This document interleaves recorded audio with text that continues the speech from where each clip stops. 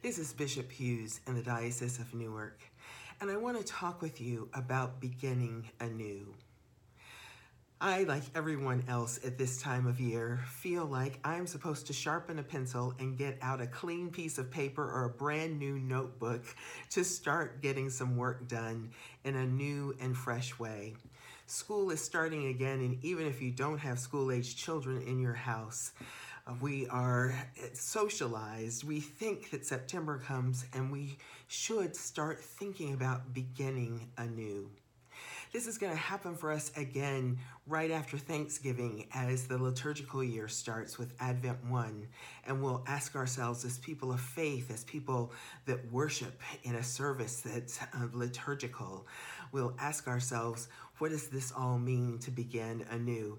And then the year will come to an end, the calendar year will come to an end, and on January 1st, we'll be thinking of beginning anew again, and we're going to sharpen that pencil and get a fresh piece of paper so we can write out a list of the things that we're going to do differently.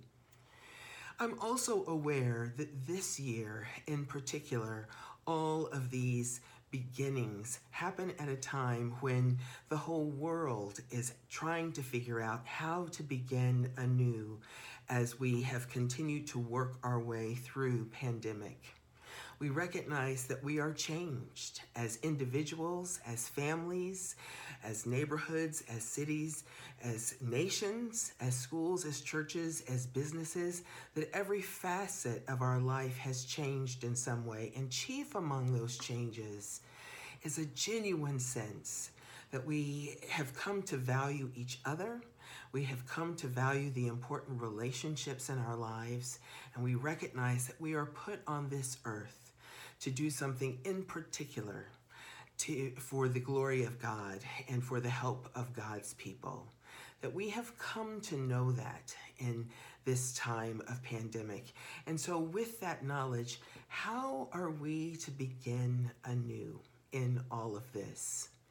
I want to encourage you, wherever you are, if it's in your small group at church or in your Bible study or prayer group, if it's in your own household, if it's with a friend or with a spouse or with your children, if it's in your workplace or in your school, that I want to encourage you, wherever you are, that you spend some time talking with the people that you know and love and care about this time that we're in, and how you want it to reflect the priorities that you individually and collectively have come to know and come to value. That is part of what beginning anew will mean for us. As church, it is also going to mean asking those same kinds of questions. What is our purpose? What is it that we are trying to accomplish?